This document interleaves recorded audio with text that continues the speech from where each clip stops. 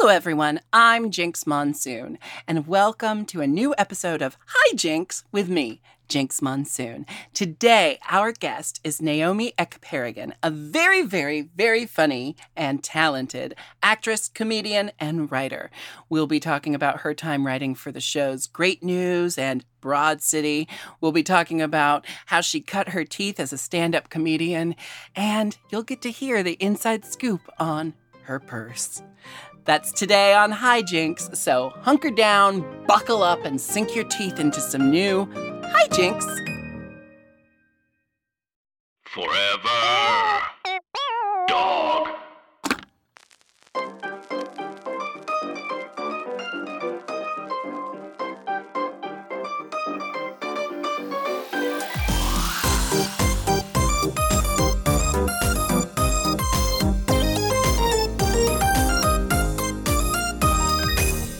Hello, everyone. I'm Jinx Monsoon, and welcome to Hi Jinx, a podcast where I, an internationally tolerated drag superstar, get to interview compelling and fascinating people about how they became who they are and why they do what they do. Today, we are joined by comedian, actress, and writer Naomi Ekperigin. Hi, Naomi. Hi, Jinx. How are you doing today? You know what, lately I just say I'm doing my best. Yeah. I think that is how I am. It's just kind of a general blasé melancholia that I think we all are just trudging through. I think, after the holidays, we all get postpartum, and we had to deal with that Ami, you know what I mean? That new COVID remix. And so I think it's like post-holiday COVID remix. You're like, I don't know. I'm just here, I guess. January is always my rough month every year because I have like my holiday gigs. Typically I have a New Year's gig and it feels like everything's all lined up and then the year starts over again and it's like, what am I going to do now? So right. Exactly. It's like, wait, I have to do it all over again? You need me to start new things? When you're a freelance performer, you just kind of start every year like, well, let's see what happens. I have to say that I just, in preparation for this interview, I just re-upped and watched your episode of The Stand-Ups on Netflix once more. Ooh, thank you. And I keep getting Instagram showing me little clips of your your episode. It's so good, so funny. Thanks. And I left it feeling like, I think Naomi and I might be the same person from alternate timelines within the multiverse. Because so much of what you said, I was like, that's just me. That's just already me. So let's start there. We're the same person from different timelines in the multiverse. I don't know if you watch the Marvel movies, but it's all about the multiverse. About the multiverse, okay? Not only am I watching Marvel, I'm watching DC shows on CW. How many letters is that? I'm watching them all. I just binged Loki, and now my mind is all screwed up. I can't remember what's real. But I absolutely loved your episode of The Stand-Ups. I love your comedy, and you have written for a couple of my favorite shows, including Great News and Broad City. So let's go ahead and start there. Okay. I think Great News, I believe it's on Netflix. Yes, it is, the 2 seasons. It's a lesser-known show, but it's amazing. It's full of amazing performances, amazing actors, amazing writing. What was it like working on Great News? And tell me what Nicole Richie is like in person. So I worked on season 2 of Great News, and it was the job that moved me to Los Angeles. So I had first interviewed for it. I came into town. I was visiting. I had the interview. But it's such a weird process. What I learned is shows, they don't know yet if they're getting picked up. But in case they are, they want to start having people. So it's like an interview, but there might not even be a job to win or lose, So I went in there very like, hey girl, hey.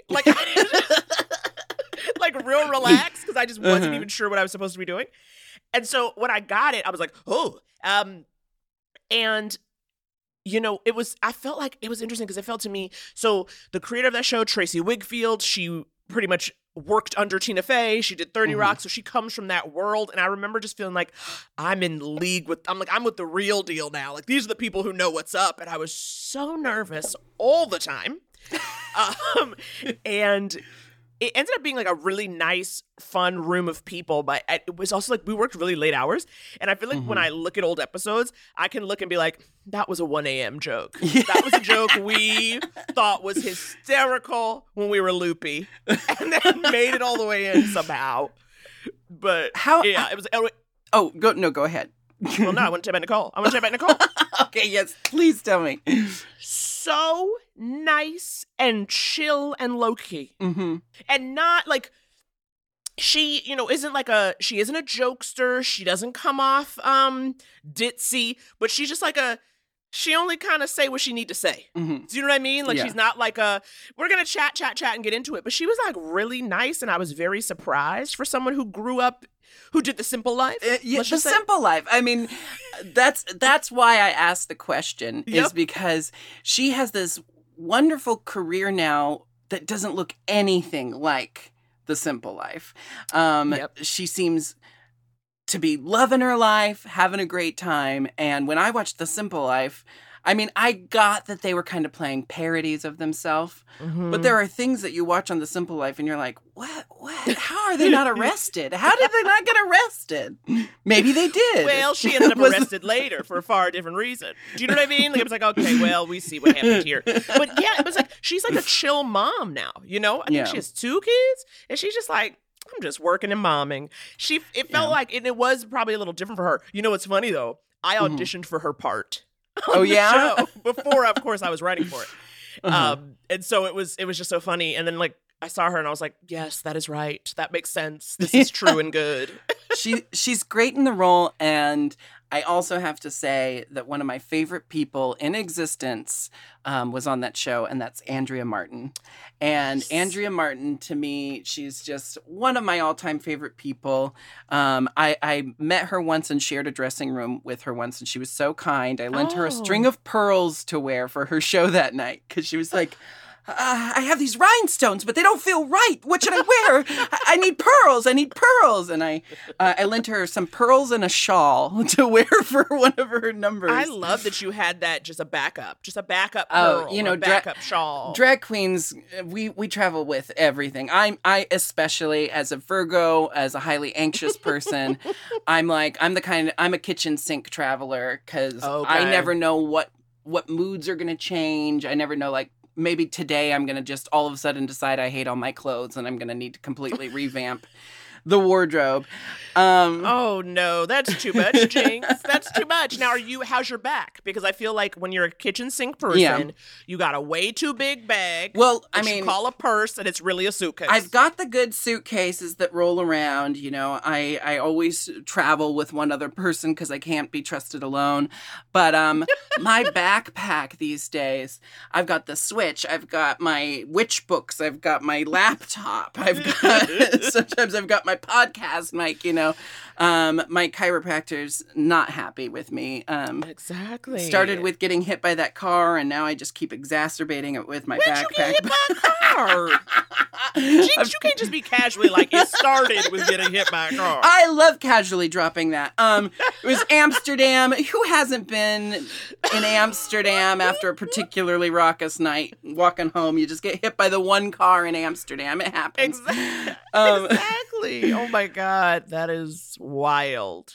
Now, Broad City is one of my all-time favorite shows because, there's a lot of reasons. The writing's impeccable. The stars, Abby Jacobson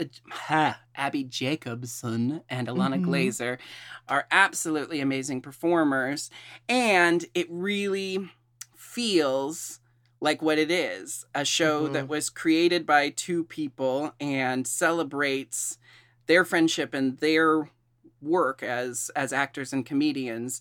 And I by the end, they were like directing everything. Like, it was just them doing like everything.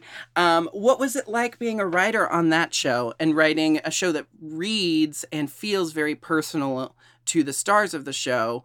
How do you infuse your voice in a show that's so specifically written for two other people? Yeah, I totally understand that. So it was interesting. So I started out season 1, I was a writer's assistant. Mm-hmm. So I was taking the notes, getting office supplies, doing all that kind of admin stuff. And I wasn't like weighing in, right? So I was there, and the room is very small, and everyone's all friends with each other. Mm-hmm. And so then when I came, season 2, I was brought in as a staff writer. So that was my first writing credit. And that's why Broad City was its own thing for the very reason that you're saying. Mm-hmm. You know, the leads are also the creators who are also running the room. Mm-hmm. And so it's really interesting when you have to like kind of pitch on something to the actors, because like Abby or Lana will say like, I don't want to do that. Yeah. Not like it's like a bad idea, but like, I don't want to do that. No. Yeah. And so it's like, well, all right, new pitch. But I think what helps, because it's true, is like I feel like I am aligned more with Alana. Mm-hmm. She and I are like, I know her a little better, and just like her personality and the way she talks and stuff. So so in terms of weigh in, it was like, okay, what's the Alana-ism for this situation? Mm-hmm. And a lot of it would come out conversationally. And I think what also helped is that room being pretty small, we were all in New York.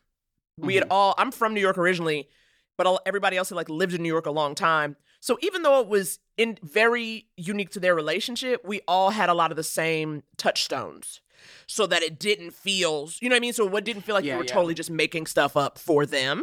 Yeah. So yeah, it was but yeah, it was a fun one, but it was so different. Like when I walked into a room, like the way we would pitch on Broad City, a lot of stuff would come out of real experiences, right? So we would be talking and be like, okay, so this one time I was out at this club and then this guy, blah, blah, blah. And that's like almost how you would pitch stuff. And then when I went into the great newsroom and I kind of started to do that, I was like, oh, we don't tell personal stories here. Okay, sorry, I'm now overly vulnerable. Okay, I didn't know. I just assumed you got into the backstory, you know? And so I can definitely relate to that, because I mean, all of my work for myself comes out of personal experiences, and I haven't often written anything that wasn't just like for me to perform, but right. I will share a personal story at the drop of a hat. Like someone will say, oh, I cut out dairy. And then the next thing I know, I'm telling them a story about, you know, like a hookup I had where something went wrong because someone ate too much dairy. I don't know. But, you know, that's not necessarily real, but that's an example of how I'm a very open book.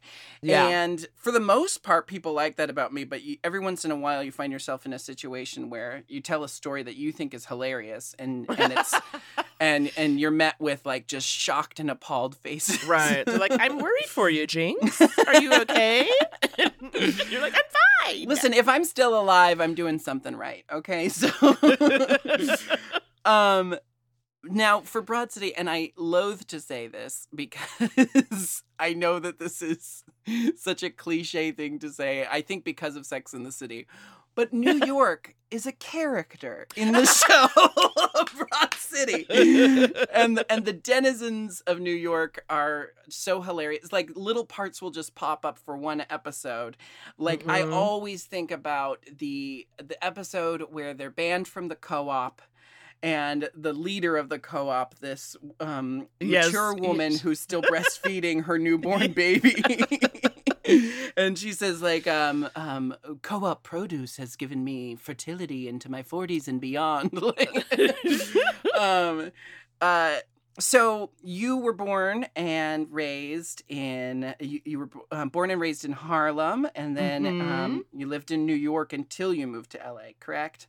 Yeah, more or less. I went to school in Connecticut, but what's that really? You know, just outside New York. Yeah. So I have to imagine. Okay, so I was born and raised in Portland. I've spent lots of Which time. one, Maine or Oregon? Oregon, the good one. Okay. Well, you got a lot of Klansmen in Oregon, so good is relative. I know. But okay. Well, okay. no, Portland is this little cultural epicenter surrounded by just the rest of the state, which is, and it's so funny because Portland is the one like liberal city in Oregon, but it's so densely packed that we turned the whole we turned the whole state blue. Right. We're surrounded by farmland and loggers and but I've worked a lot in New York. I've worked a lot in LA. I personally couldn't live in either place. Interesting. Really? I think because I was raised in the Pacific Northwest, I only know how to operate like a Pacific Northwesterner.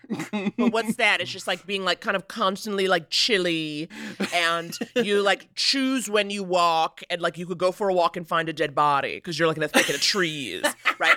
But, you know, if you really need a fine cup of coffee, you just hop in your car and go half a block. It's about being it's about being mindful, sensitive, and stoned at all times. That's the Pacific Northwest. And I often say, you know, like a joke I used to do in my shows in Seattle and Portland is like, and this is the most liberal, mindful, socially conscious place in the world. And it's because it's predominantly white. It's like these cities that pride themselves on being open to diversity, but actually don't have to experience any diversity. Yes. So that's kind of like that's the give and take of the Pacific Northwest is kind of patting themselves on the back for being woke, but never actually being challenged. Gorgeous. And you're saying you miss it. And you're saying that's where you want to die. I live here once more. No, that's me just being brutally honest about my locale. But for me, I've always said both New York and LA just feel like too much city for me. You know, in Seattle and Portland, you can pretty much walk from point A to point B. You can get anywhere you need to go on foot if you have to. LA, it's like to get 10 minutes down the road, it's 2 hours. I mean, it's a sick town. It's a sick town. You know, I detest it. Yeah. And so I'm just doing my time, okay? I'm doing my time. I'm going to say I did a bid in LA, okay? I'm just waiting for my parole because it does feel like I have to be here to work because I will say I got to a point in New York. I mean, other than Broad City and late night shows, you know, if you want to earn money and as a comedy writer, it ain't going to happen there. Yeah. There's only a handful of options, or at least there were when I was there. Yeah. And so I know I need to be here, and I got my animals, and I like my apartment, but I do like being able to walk. I don't like that as soon as it goes dark, the streets are empty. Yeah. Everyone looks like a murderer, Jinx. Everybody. When there's only one person on the road, yeah, of exactly. Exactly. Andy's bitches stay backlit, you know what I'm saying? Because they don't have enough lighting on these streets. So anybody coming towards you, they are only a silhouette. And that's terrifying. I always talk about how much I don't connect with LA, but then every time I'm there, I have a great time. It's just not the place I would choose to spend my time, but once I'm there, I'm having a great time, and all my friends are there, and you're absolutely right to like work in TV or film. To not live in LA, you're basically an alien. You're like people treat you like they have to travel you in from Saturn if you're gonna do a cameo spot on their TV show. New York, on the other hand, exact opposite. There's always people on the street. Yes. And I got to this point. I thought I was so hilarious because I was working there for like 4 months, living in this tiny apartment in Hell's Kitchen. And I was like, I know it's the city that never sleeps, but could it give it a shot? Like, will you all shut up for 5 minutes so I can go to bed? Well, Hell's Kitchen is a whole nother animal. If you was in Hell's Kitchen, you have no control over the situation. Absolutely. Harlem, at least, used to be a lot quieter, a lot sleepier. Even still, our neighborhood that is on the chill side, like we're not on Lenox Ave or where all the Columbia kids hang out. So it's like still a little chill. But I know what you mean. But see, the thing is, I like, as long as it's not like a blaring alarm, I actually like ambient sounds. Quiet freaks me out. Yeah. Quiet, like I can fall asleep to like the music next door or whatever it is. But when it's really quiet, I'm like, what's going on? Is everyone dead? Did something break? It is break? kind of unsettling. Yeah, I get really unsettled. I'm not, look, if we ever get in an apocalypse, okay? When it turns, I'm going to be the first to go. I can't manage. I have no marketable skills. I have asthma, and I don't like quiet. I'm out in the first wave. Yeah. First wave, I'm done. My best friend is always saying I'm like, if there's a zombie apocalypse, I'm probably going to be the first to be eaten. They're always like, you think you're going to be able to get contacts after the zombies? You're not going to be able to see. Yep. You can't control your volume. You're not going to be able to survive. Do you think you'll end up back in New York? Is that where you want to settle down and retire someday? Or is it Palm Springs? If Palm Springs wasn't 4,500 degrees, I would say yes, I think. But I think it's New York, because I will say this. I think it's a little easier to be an older person in New York because of the public transportation. Because, for instance, you can maybe find a building with a doorman, or there's a little more sense of community. Because I have older friends. When I say older, I mean like 75, 80 years old. And they live alone and they can manage, right? Because she's like, if I get to the corner, get around, I can go to the bus. She can say to the driver, tell me when X, Y, or Z stop is. Whereas I feel like if you live in, one of these more sprawling cities, the moment you lose your license, it's kind of a wrap.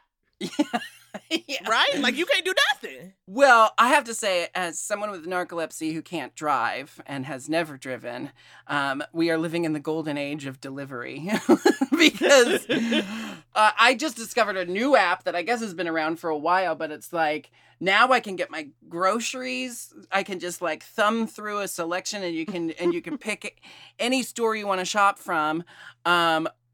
I was in LA in quarantine because I got Omicron, and I had to quarantine for 10 days. And whenever I'm sick, I am one of those people who, if I'm sick, all bets are off. I'm going to be, like, I'm allowed to do whatever I want because I'm sick. So what you're saying is you're a big old baby. Yeah.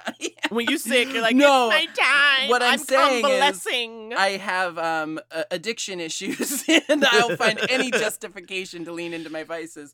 And when I was on Instacart searching for caviar to be delivered to my fucking Airbnb, I was like, this is a whole new level of bougie that I don't even believe in, but I'm glad I have access to. So, wait, did you end up getting your caviar?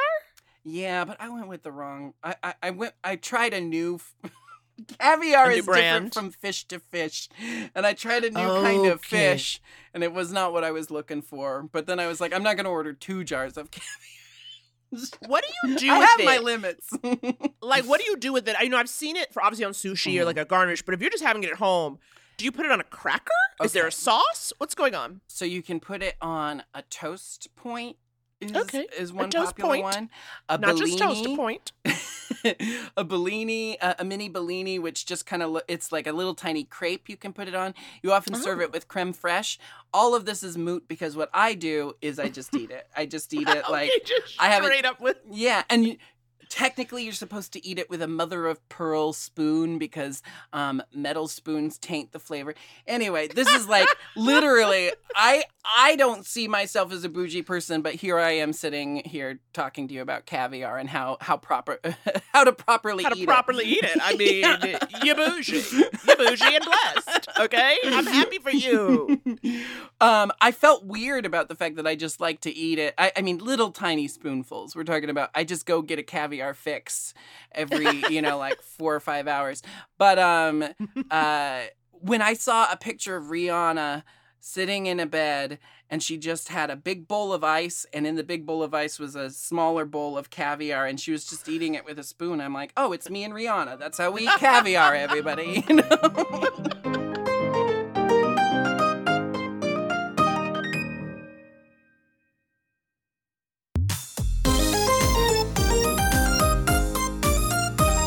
So I have always felt like stand-up and drag, making your way in the world, making your way in that industry, there are a lot of parallels between being a stand-up comedian and a drag queen. I feel like we both start in the diviest, just dingiest places. And we work our way up and up to just like get to that midpoint where you start to feel like you're not just human garbage being thrown a bone. And then there's now, nowadays there's a few like clear-cut paths to like making a career out of it, and a lot of it involves reality TV. What were some of your more memorable early stand-up experiences? Oh my gosh. Good or bad? I mean, just lay it all out I there. know. Well, certainly the dingy bars in Manhattan, but I was like, there's an audience and they're paying attention. So what if there are 4 people and they may not even know what's happening? Do you know what I mean? You're like, I'm here. I remember I performed, it wasn't in New York, I performed it was a paid gig, $100 whole at a JCC, Jewish Community Center in York, Pennsylvania. And the show was called Laugh Your Tuchus Off. And it was me and 3 Jewish men. And when I say men, like older gentlemen. And it was just like, and we each did like 20 minutes. And I remember just being like, 20 minutes, that's so much time. And oh my God, and I get paid. And I just like get up in front of the JCC audience that are all much older than me. And, at that point in my stand-up, my material's not all that. Do you know what I mean? Like, it's like, I went on a date and he did this. And it was I was like, once I stood up in front of the audience, I was like, I've made a huge mistake. You know what I mean? Like, that realization was like, this may not go well. May not go well. But it was wild, definitely. And, but gives you a little, what's the word? What is it? Like baptism by fire, trial by fire, like that feeling? I had a similar experience. I was working in New York off Broadway as an attempt to promote my show to people outside of the Hell's Kitchen, like regulars who had already seen my show like 5 times. It was like, let's branch out and see if other people want to come see the show. And I performed at Queens Pride, the Pride event in Queens. And I had a very similar experience because I was halfway through singing the King of Queens theme song on stage, unprovoked, looking out at a sea of dead faces, just looking at me like, what is happening? And I was like, why did I think this was a good idea? Just because it's about queens? Okay, did that come to you in the moment, or were you like, I'm going to open with this, it'll be funny? Did it come to you in the moment because you were like, I need something else? It was that I had already ran it by everybody I was there with. I had ran it by my team, and they all told me not to do it. And I was so certain. I was so certain that once I started the song, everyone would start singing along with me. And people not only, they didn't sing along, they I don't know. It was like they kept watching me, which was interesting. Right. Like no one left, but they watched me with just like complete bewilderment. Like, who is this person and why is she doing this to us? They were waiting for it to like become something else. They were like, okay, this is like, this has to go somewhere, right? Yeah, they're like, okay, wait for it. And you were like, I am done. And that's what happened. I have a question. How long did it take performing drag before you got paid? Okay, so when I started drag at 16, and I was working at an underage dance club here in Portland. This is what I'm talking about. Portland has this amazing stuff, and it has a lot to celebrate. It's just not culturally diverse. Even though it prides itself on being diverse, there is actually no diversity here. I think it's better these days because so many young people have migrated to Portland. But anyway, that's just me going off on a tangent. I was working at this all ages queer nightclub, and to just perform there, you got paid nothing. But I eventually worked my way into the show coordinator position. So that was like my after school job, and I got paid $100 a week to coordinate the show. But getting that $100 was like pulling teeth because I had to personally go up and talk to the club owner and say, hey, I finished the show. Can I have my $100? And some nights I'd get $70. Some nights I'd get like $90. Some nights I'd be told we didn't have big enough numbers, but it was always the same 400 people every weekend, Oh my God. So anyway, and then I felt really good about myself later in life, working at the Red Cap Garage. None of these places are here anymore, by the way. Okay. But I would get $40 a week, and the tips were good. Okay. And we got to put on like a real like drag cabaret show. And then this is my favorite early drag experience. There was a club in Portland called Embers. It was a landmark, Okay, it that was an sounds very institution. sexual. The name Embers is very sexual to me. Embers. It was a drag bar, and then I think they had a goth room too, which a lot of drag bars here had a goth room for some reason. But What do you say goth room, like a special night or specifically a space a separate in the room in the separate club room? that just Wow, played okay. like goth music, Oh, and there was okay, always three okay. people in there, 3 Portland goths in there, just standing there bobbing their head to the music.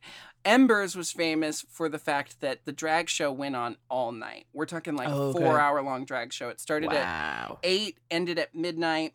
There was the cast who got who got paid like I think $2.50 per song that they did that night, and they might do Whoa. they might do 6 or 8 songs that night. Yep.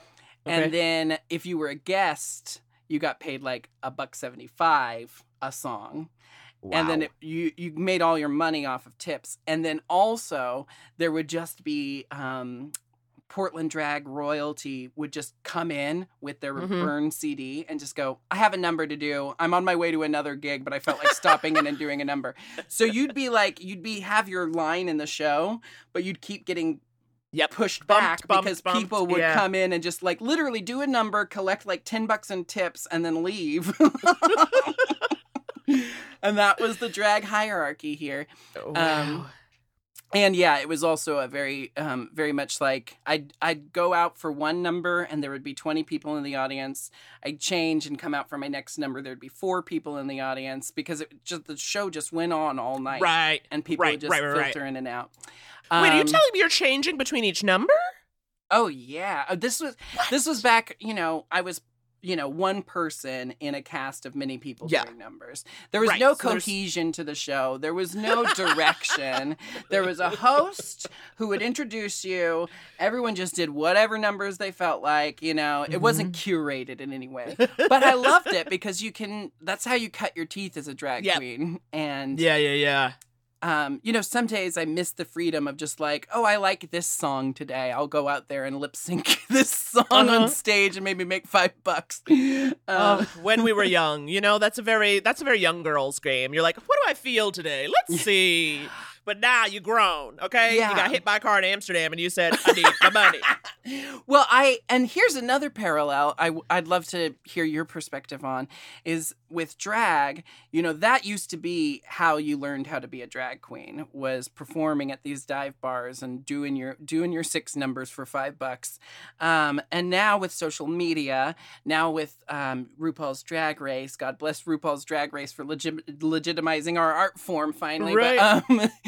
But now people are kind of bypassing that step. And I'm wondering if there's a parallel to that in the stand-up community with social media and with so many new, TV shows about stand-up and so many different ways to be seen as a stand-up performer.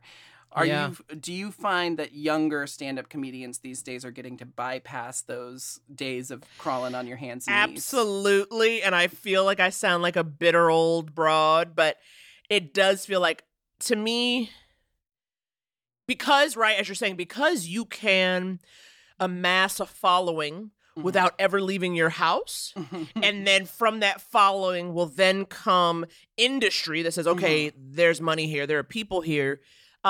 You can literally have a career where you never perform live until it's at the highest level. Right. You know what I mean? Like, it's like you've never actually stood on a stage, but now suddenly you have to put this show together, or you have people who have paid for tickets and you've sold out the place. Bless your heart, honey. Yeah. But you don't know what to do up there for 75 minutes. Yeah. And that is what is happening. I think it is It is wild. I can be a little surly in that regard in terms of like, when Oh, someone's like, I'm I'm right a there with comedian. you. Yeah. I'll be like, you are a front-facing character actress. Yeah. Do you know what I mean? Like, that's what I'll call it. Not that it's not funny, but I think I still, and it's like, it's not even like I'm that old or been doing it like that long, but I remember what I needed, what I felt I needed to be good at. You know, it was specifically that live experience. Yeah. Yeah, it's, you know, I think multiple things are true because in the one hand, it's giving more power to people who create their own work. It's giving more power. And I think that's, you know, like leading to more diverse representation because, you know, if you're good at what you do and people watch it, you can be successful. You know, you don't have to go through the same rigmarole of like producers and directors and casting people just completely outright rejecting you because you don't fit their image of what they think people want to watch. On the other hand, like you're saying, you get a lot of like, you know, like maybe this person isn't as funny if they don't have time to edit the dead air between their funny bits, you know? Yeah. But I think though, I will say, I think that is quickly what I see sometimes, this sense of like, when you do get that popularity, you usually have a very finite window where it's like, make your money. Because because the fact is, no one's going to come to the show again, right? Like, once you kind of know what the show is, and it's like, oh, that ain't really it. You ain't selling tickets the way you did before. So it's like, hey, to me, like I was like, I get it. And I was like, hey, if you tell me I'm going to pay you a guarantee, you going to fill up this theater, okay, not even a club, a theater, I'll be like, yeah, I'll figure it out. I'll read the damn phone book. We gonna work it out until people catch on. Yeah. And that's the dream. And one last parallel I'd like to talk about is hecklers. Do you have memorable heckler stories? Do you have go-to tactics for dealing Jinx, with hecklers? I am not good at this. I'm not good at heckles. Like, that's what I want. Like, that for me, I'm like, I feel like that is literally my weakness as a comic, is like not having like a good barb, you know, a way to like throw it back at them. Yeah. I don't. Like, I don't really do crowd work for that very reason. Because I'm like, I don't even want to open this up. This is not a dialogue. This is a TED Talk. And I am like, yeah, I don't know what to say. Do you have good ones? Maybe I'll just like use yours. What are yours? Yeah, I have some good ones. I have some go-tos. And opening it up, like the second you ask the audience a question and wait for their response, it's opening Pandora's box. And then with drag, I can't speak to stand-up, but with drag, it's like lots of people are going to the drag show. I call it their once-a-year day. It's the mom who got the sitters for their kids, and they're on their night out, and they're going to have a crazy night because it's drag queens. And like they've gotten drunk off of their 3 white wines, and they're like, ah! You know, like they're going fucking nuts in the audience. Or you get it's always a drunk person. It's never a sober person who's interrupting the show. But some of my go-tos are, I point out, you know, oh, you're being loud because you're a mother on your once-a-year day. And this is actually not catered to you right now. Right. I have my, this is a scripted show and none of you have lines. I have, you step on one more punchline and I'm coming for blood. Okay, we love that. Yes. My problem is that I have my go-to jokes and I can stay in control. Once I've run out of those jokes and the person's still heckling or still screaming or still interrupting the timing and the flow of the show, after I'm out of those jokes, it's just pure white hot rage. It is just, I once got into, like, I couldn't stop. I was on stage with Ben de la Creme and she had to stop me. She had to like go, Jinx, can we please get back to the scripted show? Because I was talking about how the movie White Christmas is this Christmas classic, and it also is racist and has this huge number in the middle of the movie that's them singing about how they wish they could go back to the days of a minstrel show. And they're not. Oh my God. They themselves are not in blackface, but they are singing about how much they miss being able to do blackface. Wow. And this person in the audience was screaming at me that it wasn't true. And I'm like, I just watched the movie. You think I've been performing this show for 2 months and I didn't do my goddamn research? The movie has the number. And they're like, I just watched it on Netflix. And I'm like, Netflix probably cut it out because it's racist. Like, I was losing my mind. The person left at intermission. It was a whole thing. And that was the night we recorded our archival recording of it. So that's that's when we watch back on that show to like remember what we did in that show. We have to also watch my 15-minute fight. You should have cut it out the way Netflix cut out White Christmas's minstrel song. Oh my God. That is hysterical, but also so painful. See, I don't like when someone's being berated, but I like when they are ejected. Do you see what I'm saying?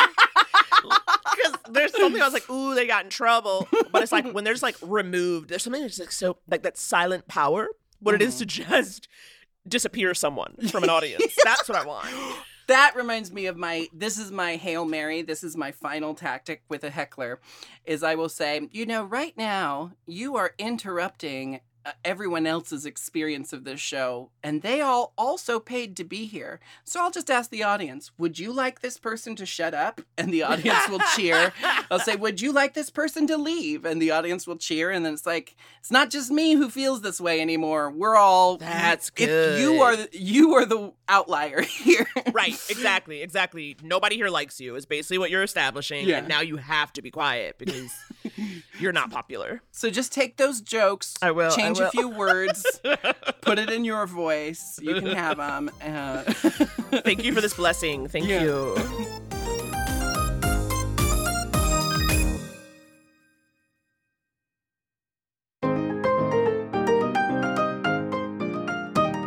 So now, when you performed at the JCC, is that how you met your partner? No, actually. But I will say this, though, about the JCC show. His parents were there. Oh, yeah. So we had just been together, I want to say, like 6 months or something. And they lived in Pennsylvania, and it was close by where they lived. So it was like a 30-minute drive from them. And so they came, and I remember being like, I should not do this. But I remember he was like, if we go to like within 30 minutes of my house and my parents don't know I'm there, he's like, I'm not going to hear the end of it. So he's like, if we're going, we have to tell them, it's not like you're going to give them free tickets, but like, they're going to know. They're going to curse you with a Dybbuk box. And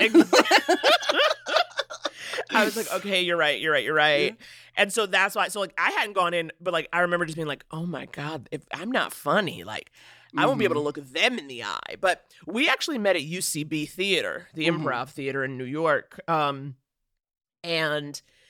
it was just funny because we were, I call him my Jubu. And that just came out of trying initially before we were, we've been together 12 years now. But in those early days, that first year or so, how when I don't know if you talk about lovers on stage, but it's like, before it's like, I don't know yet if he's like the one. Let me not be out here with his government name. Yeah, so Jubu came out of just being like, let's just call him that for now. Yeah. And then it just became the shorthand, and so that was it. But sometimes it's bad because we'll go out and he'll be like, we'll talk to somebody. Someone's like, Jubu. And he's like, hi, I'm Andy. You know what I mean? He's like, I have a name. And I'm like, I am the okay, Jubu.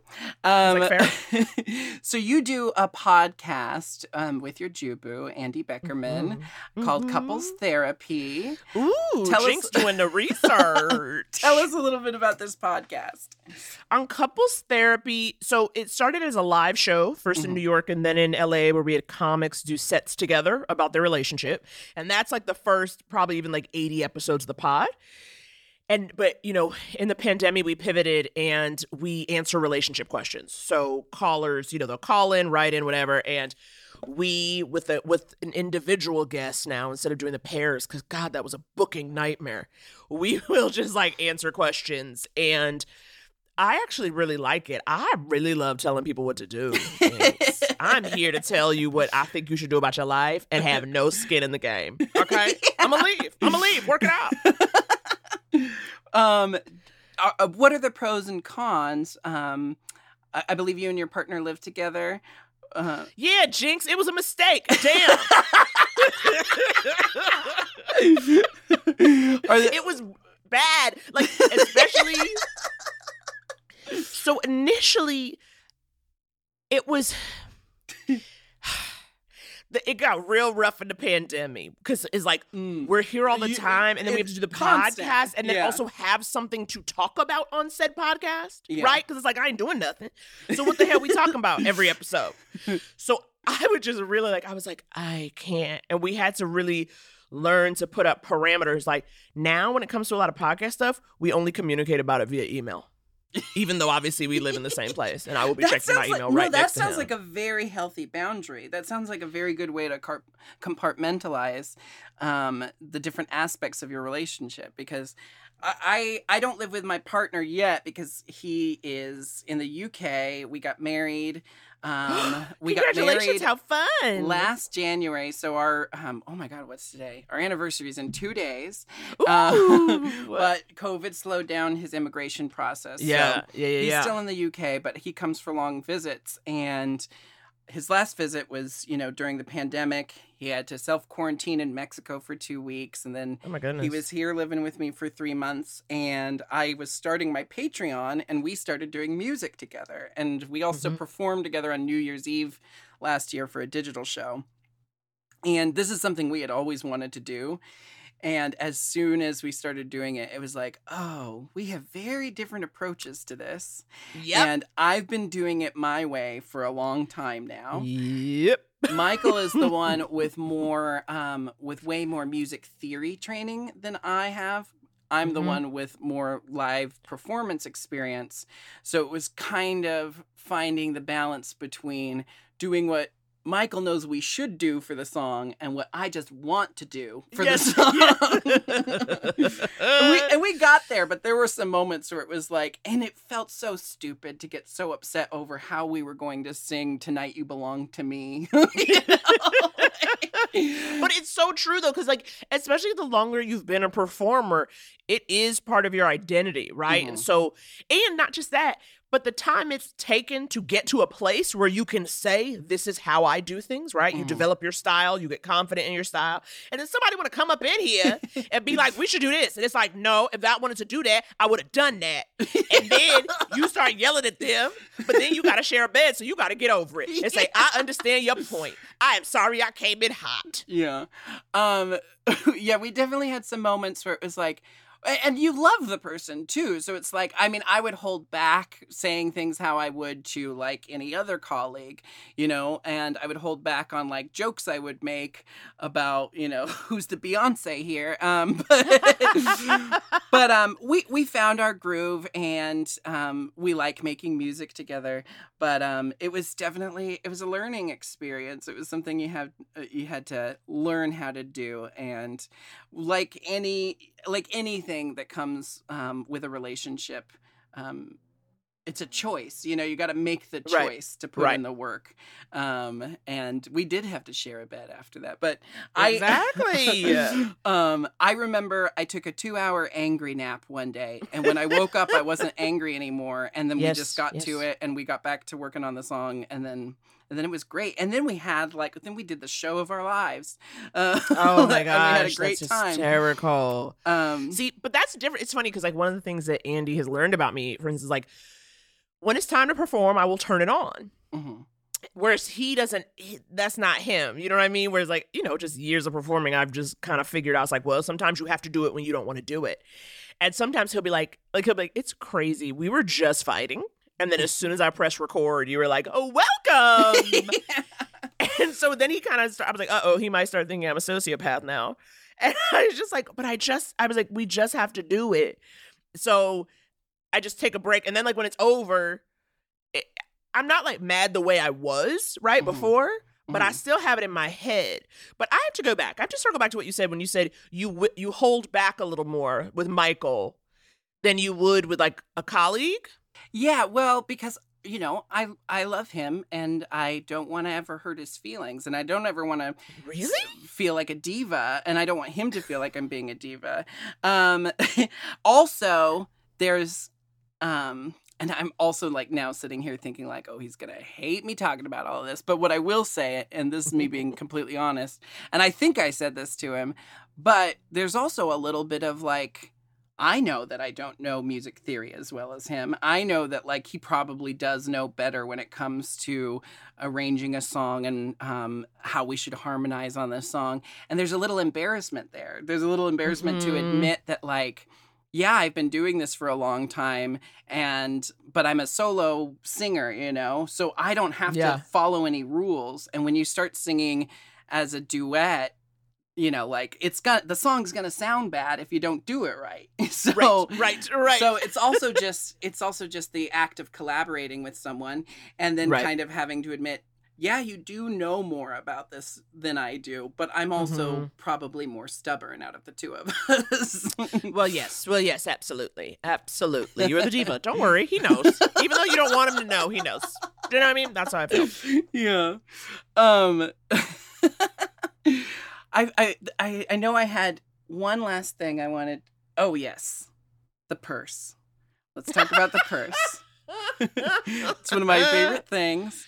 You started your episode of the stand-ups with the purse, and I, from what I know, from my research, but also from Big Dipper, who's one of the executive producers of this podcast, is a friend of yours, and told me about you bringing your purse on stage because you don't know anyone there, and you're not going to trust leaving your purse in the dressing room. That's something I've done before, but it's less because I don't. I'll leave important things just anywhere. I bring my purse on stage because it's got my weed vape pen in it. You know, like I'll bring my purse on stage because I don't know when I'm gonna like get bored in the middle of something and need like something from my purse to entertain myself. You know? Oh my God! While you're on stage, you're like, I make it bored. Depending on the show, you know. So where did that motif first come from? And is it truly out of a distrust for your colleagues and audience members? Absolutely. Okay, I'm from New York, and I always say I'm from a pre-gentrified Harlem. I'm used to keeping an eye on my things. Yeah. And as we were talking about starting out in the diviest, dingiest places performing, I mean, most places don't have a green room anyway. And if they do, it's like any old body could walk back in there. It's not exactly, you know, for the elite. And so I just, I was always used to having it. And then sometimes I would just hold it the whole show, depending on where I was, or like I've been putting it down. And then I just noticed and then I just started, I think commenting on it came later. Because like sometimes if I have a friend in the audience, if I'm doing a show and they, you know, and I know somebody, I'll give them my purse. Or that's what I used to do. But then, you know, nowadays it's not like, you know, I necessarily know, like I don't have somebody coming with me. Back in the day, friends, we would kind of make a night of it, and it would be like, come to my show, and then we'll do this, and then we'll do that. Oh, and then your friends get worn out, and they're like, and you're like, I've worked so hard on this show, please come see it. And they're like, I've seen the show, I know the show. Exactly. So then I just started to, you know, hold on to it, and I was really on the fence about actually doing it in the taping, because obviously the taping is a different setting than a club or just like performing, but I, for the life of me, could not figure out how to open the set. I just like didn't know how to start. I didn't know how to just like, and I just said, well, I know bringing my purse on always opens the room up. It's not like it's necessarily the biggest laugh you ever heard, but it usually kind of just gets the audience just kind of up a little. And I was like, I just have to do it. I was like, it's so dumb, but I'm like, I have to. I think it's brilliant because, you know, oftentimes you have just a finite amount of time to get this audience on your side and rolling on the floor with laughter. And you can't waste any time on stage. Audiences' attention spans are shrinking drastically with every year. And for me, I just felt like it was like, we get everything we need to know about you to know where we're going to go with you during your set from that first, from you just walking out on stage with your purse, setting it on the stool, making your joke about it. And it's like, oh, I think I know what I'm in store for with this person. This is going to be auntie energy. You are going to be talking to an auntie who, somebody said to me, like someone commented, they were like, you said you were in a relationship for almost 12 years. You look so young. And I was like, thank you for calling me young. Because in my head, I am 84 years old. You know what I mean? Like, in my head, I'm Cicely Tyson, R.I.P. That's my energy. I'm trying to convey a Cicely energy. That episode was just so great. I really love your humor. I feel like I relate to it so much, even though there are some key differences between us as people. I felt like I relate to taking my rage out in ways, in places where this person's not responsible for my rage, but they're the person who's attracting my rage at this moment. When you were talking about moments of misdirecting your rage, and I was thinking about the last time I got cut in line at a grocery store, and I wanted to pull the fire alarm. I wanted to stop everything because this person cut me in line. And not only did she cut me in line, but then she acted mad at me that I was like, I didn't even do anything. I was like, oh, I thought I was next. And I took a step back. And then she turns and she's like, no, I was here. I swear I was here. I had to go grab something. I was here. I set my basket down. It's not your turn. And I'm like, I'm not even fighting you. And now everyone's looking at us. Right. Of course. And then I was like, the nightmare. I just walked to the opposite side of the store. I was like, I have to get away from this situation or I'm going to lose it. But, people are stupid. Always angry about stuff, you know? Like, I think I really kind of live in a place of anger. I think a lot of comedians and drag queens do. And then you transpose that anger to comedy. I know. But lately I've been thinking, because I was like, can I really just be angry forever? That might become, I mean, Lord knows it's tiring for me. That may become tiring for an audience. And so I'm wondering how to pivot. But quite honestly, anger's the most fun. I have just a lot of fun yelling. There's something very cathartic about yelling, about like nonsense. I always say that my humor that I do on stage, I have to do that. I have to put it somewhere where it might actually serve a purpose so that I don't carry it around with me day to day. Like, having that experience in the grocery store, if I can turn that into a joke, I can let go of the rage because now I've transposed the rage into a joke and I can live on stage and I can get my demons out on stage and then live my life as a, relatively happy, well-balanced person. That's why the character Jinx is a foul-mouthed, angry, narcissistic slut, so that I don't necessarily carry that all with me every day in my day-to-day life. Absolutely. You're doing a service. You're doing a service to the world and around it's self-care. And it's self-care.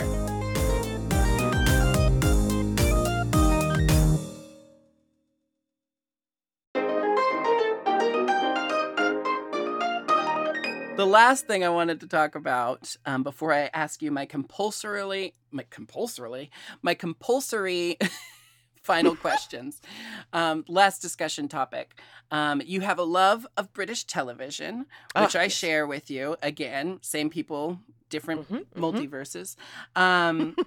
You had a quote about British TV saying that there's more real, like the people look more like real people on British television, and there's more diversity without making an issue out of it. Yeah, which I feel. I think that's spot on, and the only thing, though, is that's like the good British television that makes its way to Netflix or that has like a limited run. But when you are in the UK watching local television, it's like marathons of Come Dine With Me and like comedy chat shows from the 80s. Everything on local TV in the UK feels like it was all shot in the 80s, even if it was 2 weeks ago. But their well-produced TV is, it's a masterpiece, but their local TV, it's like, I don't know what I'm watching. It all feels like public access. Isn't like Big Brother one of their biggest shows, and it's like very janky, like right? It's only have and like it's on year round. Like I feel like it's been on for such a long time there, and it is such an institution. In a way, I feel like The Bachelor here, maybe our version of that instead. Like we do Big Brother, but it's just not as popular. Like it's funny because when I see somebody British being trashy, I'm just like, that is so sad for you. Because you are British, you should not have to live this way. part of being a colonizer is that you have options. And they're out here just acting so gross. And then I just am like, ugh. I saw something, it just blew my mind. It was just one of those moments, and I don't like making fun. I like making fun of myself. I like making fun of, concepts at large. I don't like making fun of individual people, so I say this with love.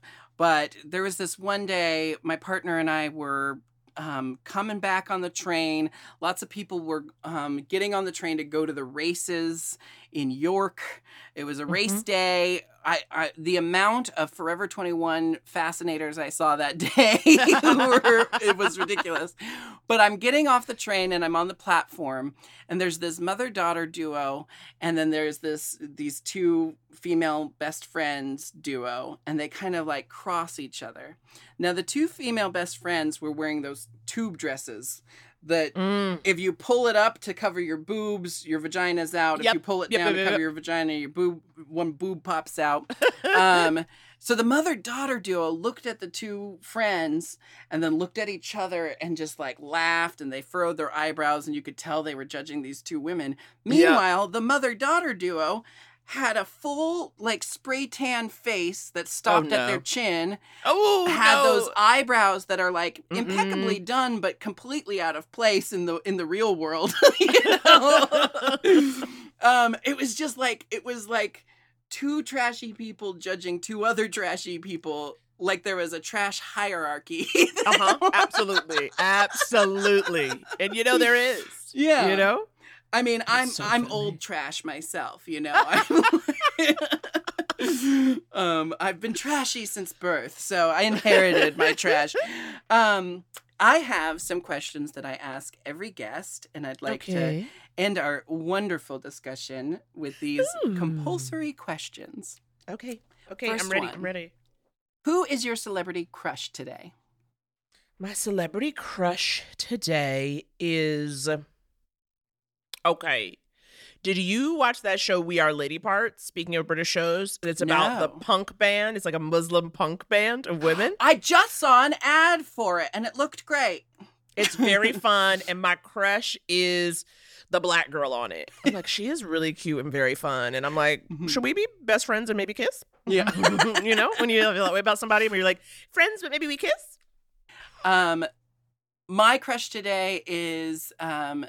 Harry Styles in a tutu. I think I've said this one before, but I can't get enough of it's Harry. He did this photo shoot for SNL, and he's in a tutu and white tights, and I want to stuff those tights in my mouth. Speaking of SNL, you were named one of the 8 black female comedians who should be on SNL. Congratulations. Back when there were only 8 of us. You know what I mean? What an interesting, like, there's 8 black female comedians and they should all be on SNL.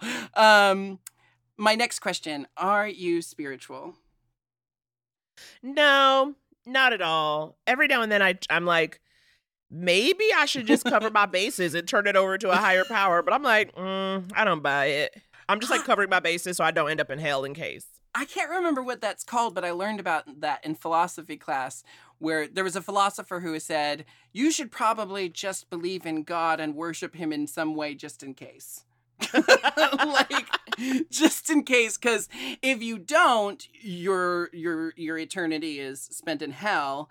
If you do and he's not real, it's kind of like, you wasted some time, but at least you're covering your bases.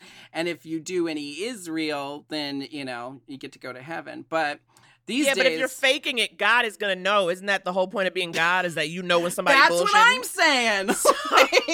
Like, how? I don't think God will put up with you just going through the motions. And my final question for you is, what is your go-to karaoke song? My go-to karaoke song is Valerie by Amy Winehouse. Good tempo, giving you some upbeat vibes. Only 2.5 minutes. You're not stealing the spotlight for long. And it's in my range, honey. Yeah. Oh, if only more people cared about singing songs in their range. I'm one of those people. Naomi, this has been such a lovely chat. I want to tell all my listeners, go out and watch Great News, go out and watch Broad City, watch the stand-ups. You also have your own comedy special on Netflix, separate from the stand-ups? No. The stand-up season 3, episode 2. Mm-hmm. You can I'm just having a premonition of your next comedy special. Oh, blessings, honey. Manifest it in case there is a God. In case there's spirituality, we're going to manifest. Yeah. In case we manifest. Do you have anything else you'd like to promote today? Well, you can listen to my Lifetime movie podcast called I Love a Lifetime Movie. Yes, 2 podcasts in this economy. And you can check out Mythic Quest on Apple TV. I play a disgruntled HR lady, and that is my wheelhouse. Lovely. And couples therapy, you and your partner, Andy Beckerman, your Jew-boo. And where can people find you on social medias? Visit me on Instagram at Blacktress Comedy. That's the only place I'm keeping up with. Honey, I can't maintain all these platforms. I mean, I used to give it a go. Now, Instagram makes it easy for me, I'll be honest. And Twitter's a hot fucking mess, you know? Exactly. Twitter is only for starting revolutions and correcting people. And if you don't want to do that, get off Twitter. Revolutions, insurrections, potato. Thank you so much for being my guest today, Naomi. Thank you so much. And I guess I'll say, bye, Jinx. Bye, Naomi. And thank you all for listening to Hi Jinx here on the Forever Dog and Moguls of Media Network. My name is Jinx Monsoon, and we have new episodes every Wednesday, so make sure you search for Hi Jinx on your favorite podcast app and hit subscribe. You can follow me at The Jinx on Instagram or at Jinx Monsoon everywhere else, and I'll see you next Wednesday for some more Hi Jinx.